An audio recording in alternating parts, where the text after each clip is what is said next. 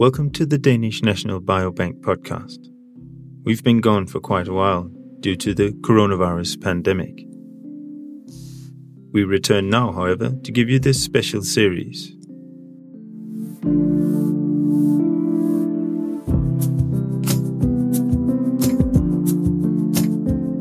With speaks from our co-hosted symposium, Scaling Omics Approaches to Population Size.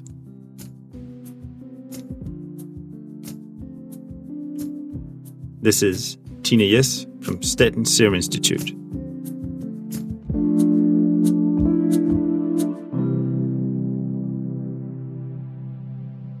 On the topic, molecular prediction of inflammatory bowel disease. It's a pleasure to be here, real life, and see people real life. And is this ready or? Yeah. And to tell you about PREDICT, my coming Center for Molecular Prediction of Inflammatory Bowel Disease. Inflammatory bowel disease. These are chronic conditions that can actually affect people from young childhood till late in life, but most people are diagnosed when they are in their early adulthood. This is chronic diseases, they cannot be cured. The symptoms are diarrhea and bleeding, fatigue. Sometimes you wouldn't be able to take care of your work. More specifically, these are diseases confined to the intestinal tract. So we have two subtypes. This one works.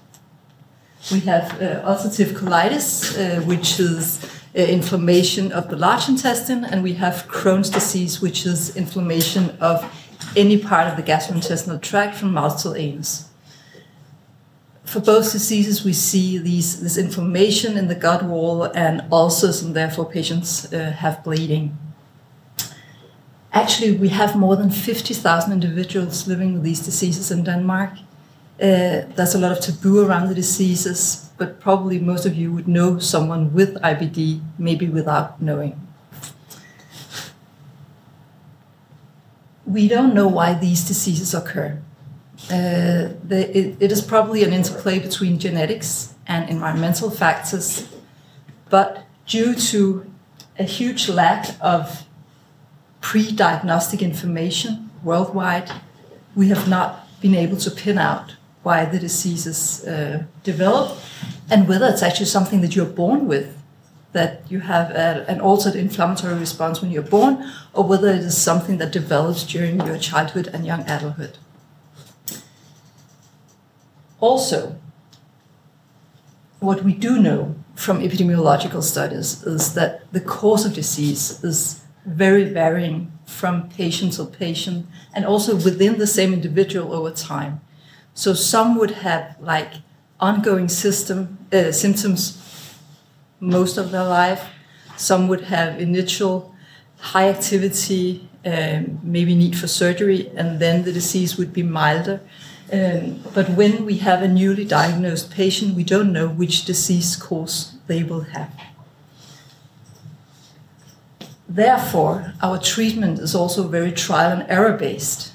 So some patients would benefit just from a drug called 5-ASA, which is like an aspirin, and others would need strong biological drugs or even surgery. And if you undergo surgery, you may, of course, end up with stoma or other solutions to the loss of the intestine. Patients do not only experience gastrointestinal symptoms, many do also have affection of skin, joints, eyes. They may experience thrombosis or even colorectal cancer. And again, when we diagnose the patient, the individual patient, we have no clue as to which path this patient will take or what the optimal treatment would be. All the knowledge that we have, like here on the right side of the panel, is related to epidemiology. We have that knowledge from epidemiological studies, which we are very keen on doing in Denmark due to this gold mine of data that we have. But the biology behind these findings remains completely unknown.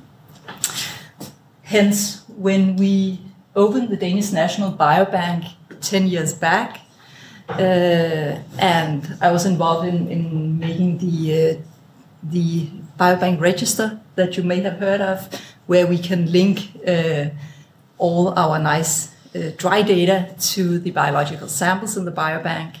It occurred to me that, of course, we should try to use the samples that we have, both even from right after birth, the dried blood spots, and consecutive samples throughout life, which are available both prior to IBD diagnosis and after IBD diagnosis on a number of Danish individuals. It would be completely unique if we could combine biology with the dry data to try to answer the question marks above. So the plan with the center that I'm going to open soon is that we will use Danish biobank samples, do a lot of omics analysis, and create a unique data lake where we can combine all the biology to the dry data on disease occurrence and disease course. And to give you an idea of how we have used data in this field until now, I will present you for 3 of our recent publications. These are 3. We have 17 publications from our group this year, and these 3 are published in Gastroenterology and Gut and Lancet. And I will go through them one by one just to give you an insight to the questions that we would like to answer. This one is on cancer risk in individuals that have been diagnosed with the IBD already in childhood. There has been a concern that given that you have this chronic inflammation in your body from early on in life, you may be at increased risk not only for cancer in your gastrointestinal tract, but also at increased risk for other kinds of cancer.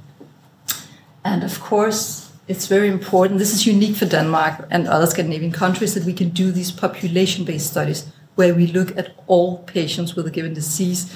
So from the mildest to the most severe case, we see everyone, and therefore the estimates that we get are generalizable. We can use them to inform patients. This is the average risk for example, cancer.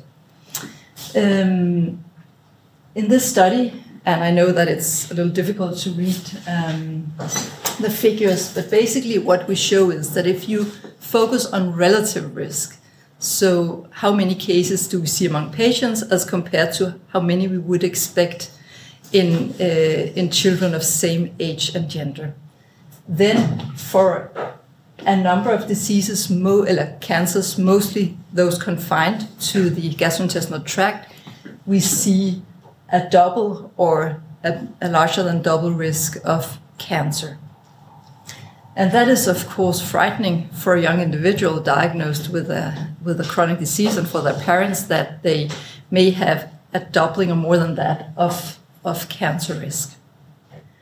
But then, and this is what a lot of studies often forget, is to look into absolute numbers and what is the absolute risk. And this is what the panel on your right hand shows, which is the actual percentage of proportion of patients that develop cancer. And what we can dig out from that figure is that the doubling in risk actually only corresponds to 1 additional case of cancer per 1,000 patients followed for a year. So in absolute terms, it's limited, the risk. This is one of the things that we can do with the Danish data. This is a whole other example where we have used data to look into whether the fact that you immigrate from another country to Denmark, knowing that in Denmark we have a high risk of inflammatory bowel disease, but in other countries the risk may be much lower, especially in non-westernized countries. So what happens when you come from another country and move to Denmark? Is it Because if it was your genetics that predisposed you to IBD, it wouldn't really matter whether you moved. But if it's environmental factors, of course, that affects your risk then. And what we show here is that among first-generation immigrants, see, in native Danes, this is the reference. If you just look at results on your right hand here, the very last columns, yeah. If we use native Danes and the risk among native Danes as the reference, we can see that among first-generation immigrants overall, there is a reduced risk, a 0.74 relative risk for developing IBD. Hence, you are at lower risk if you come from another country. But then we also show in more detail that the higher the risk is in the country that you come from, the higher the risk is as compared to Danes also. So if you come from a high incidence country, your risk is the same as in Danes. But these are all epidemiological data. The first author of the study is from Mount Sinai, New York, and she, as many other researchers worldwide, find it really interesting that we will now be able in Denmark to combine all these epidemiological data with biological samples. So she will actually be moving to Denmark for a period of time to use this omics approach that we are planning and the data that we get from that to study this further and the biology behind this. And then the last example of a study that we've been doing, this is more in the pharmacoepidemiological area, which means that we look into what the effect of given drugs are on, for example, disease course. Here, the question has been, if you treat with biologicals, which are really strong medications that modulate your immune response a lot, could that affect your risk of cancer? And especially in patients that have previously had some kind of cancer, would you dare to treat their IBD with a biological, or would that increase the risk for reoccurrence of that cancer? That is, of course, a very important clinical question. And what we see here is that, and again, if we go to the last column and just look at any cancer, then when we compare patients treated with biologicals with patients treated with other drugs but with the same severity of disease, we don't see an increased risk of cancer. If anything, it seems slightly decreased, but confidence intervals are quite broad. So the conclusion is it seems safe to treat patients with biologicals even though they have had cancer before. Yes. And that is, just getting back to the general cancer risk and the general inflammation question, important knowledge, because if you have a patient with a high level of inflammation, you would like to keep the inflammation down to avoid cancer in general. And if you know that this drug is actually very potent and safe, then that's a good way to do it.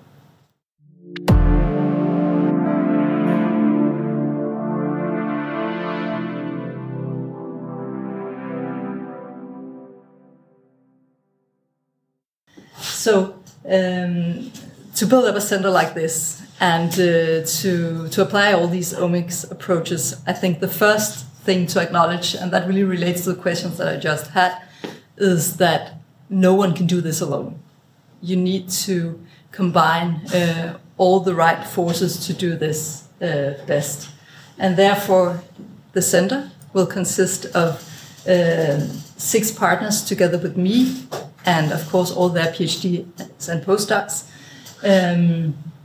And together we cover everything from genetics, epigenetics, inflammation, microbiome, to epidemiology, so the data part, to the clinical part. We will also collect new clinical samples, and that is also very important, I think, when you work in these areas, always include clinicians, because all us very methodologically based people can have a tendency to just work together and forget the clinicians. But this is a clinical disease, so that's very important.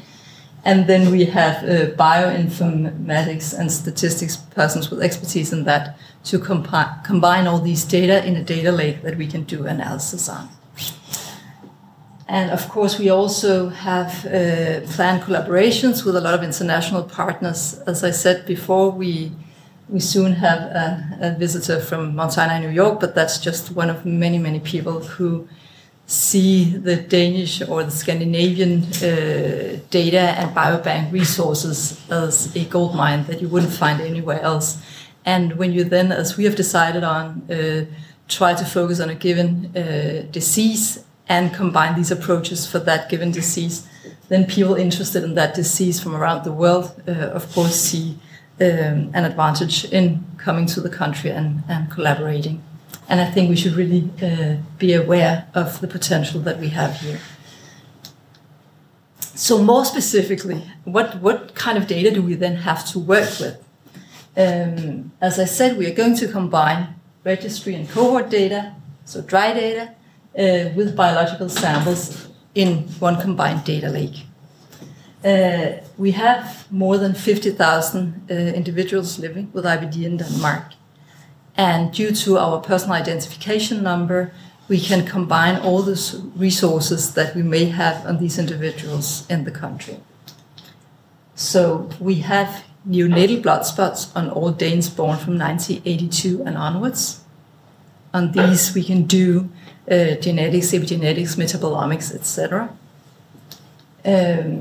We have data. So I have marked, like you can't see it from the bottom of the slide, but in the bottom you will see IBD diagnosis, because we are of course interested in what we can find prior to diagnosis and what we have after diagnosis. So prior to diagnosis, we know how everyone is linked family-wise. So we have a national pedigree, which helps us investigate how things are inherited. We have national registries on infections. We have national data on socioeconomic variables, but also other diseases and treatments that patients may have had prior to IBD diagnosis, which, for example, is relevant as treatment with antibiotics, and the effect on the microbiome has been one factor that has been pinpointed as a risk factor for IBD. We have nationwide biodiversity data, which is a whole new field, but which could also link to, so the biodiversity in the area where you live could actually relate to the diversity of your microbiome. We have regional population-based data from large population investigation throughout the last 30 years on diet habits in people. And then in addition to neonatal blood spots at birth, we also have microbiome collected in general population studies in Denmark, which is quite unique if we can actually have the microbiome on patients years prior to the development of IBD. And especially because a lot of these people from the general population have been re-examined. So we might have on the same individuals microbiome data both before and after diagnosis, so we could see the changes. And then we have serum samples in the Danish National Biobank and in regional cohorts where we can investigate, for example, if inflammation is present, if systemic inflammation is present already years prior to IBD diagnosis, or maybe even at birth. Then, once patients have been diagnosed with IBD, we are able to obtain detailed phenotypic characteristics on the patients from a number of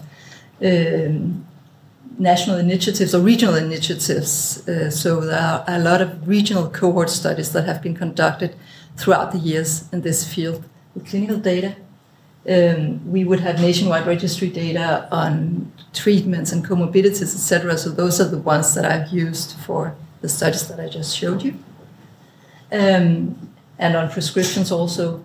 And then we have a special national RKP database on everyone treated with biologicals with these diseases in Denmark.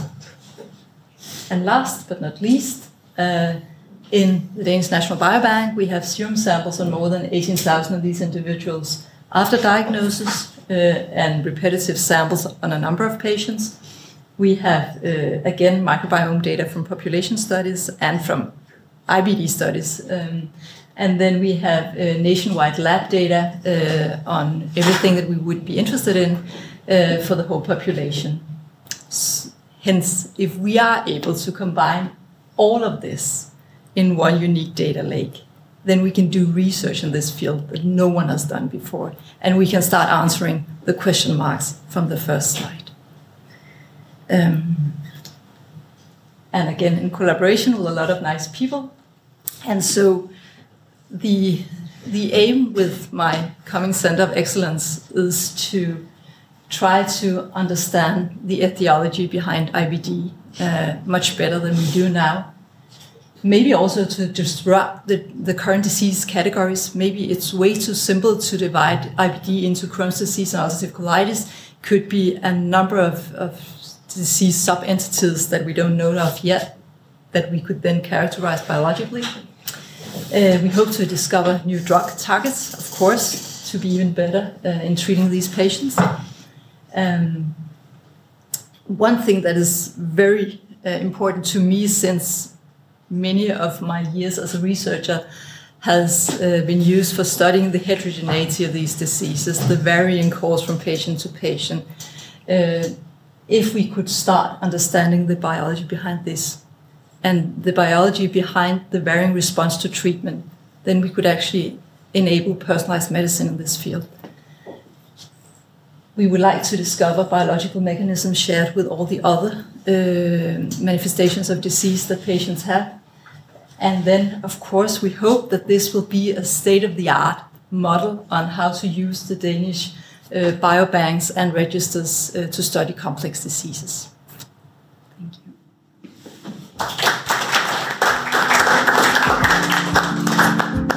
And thank you to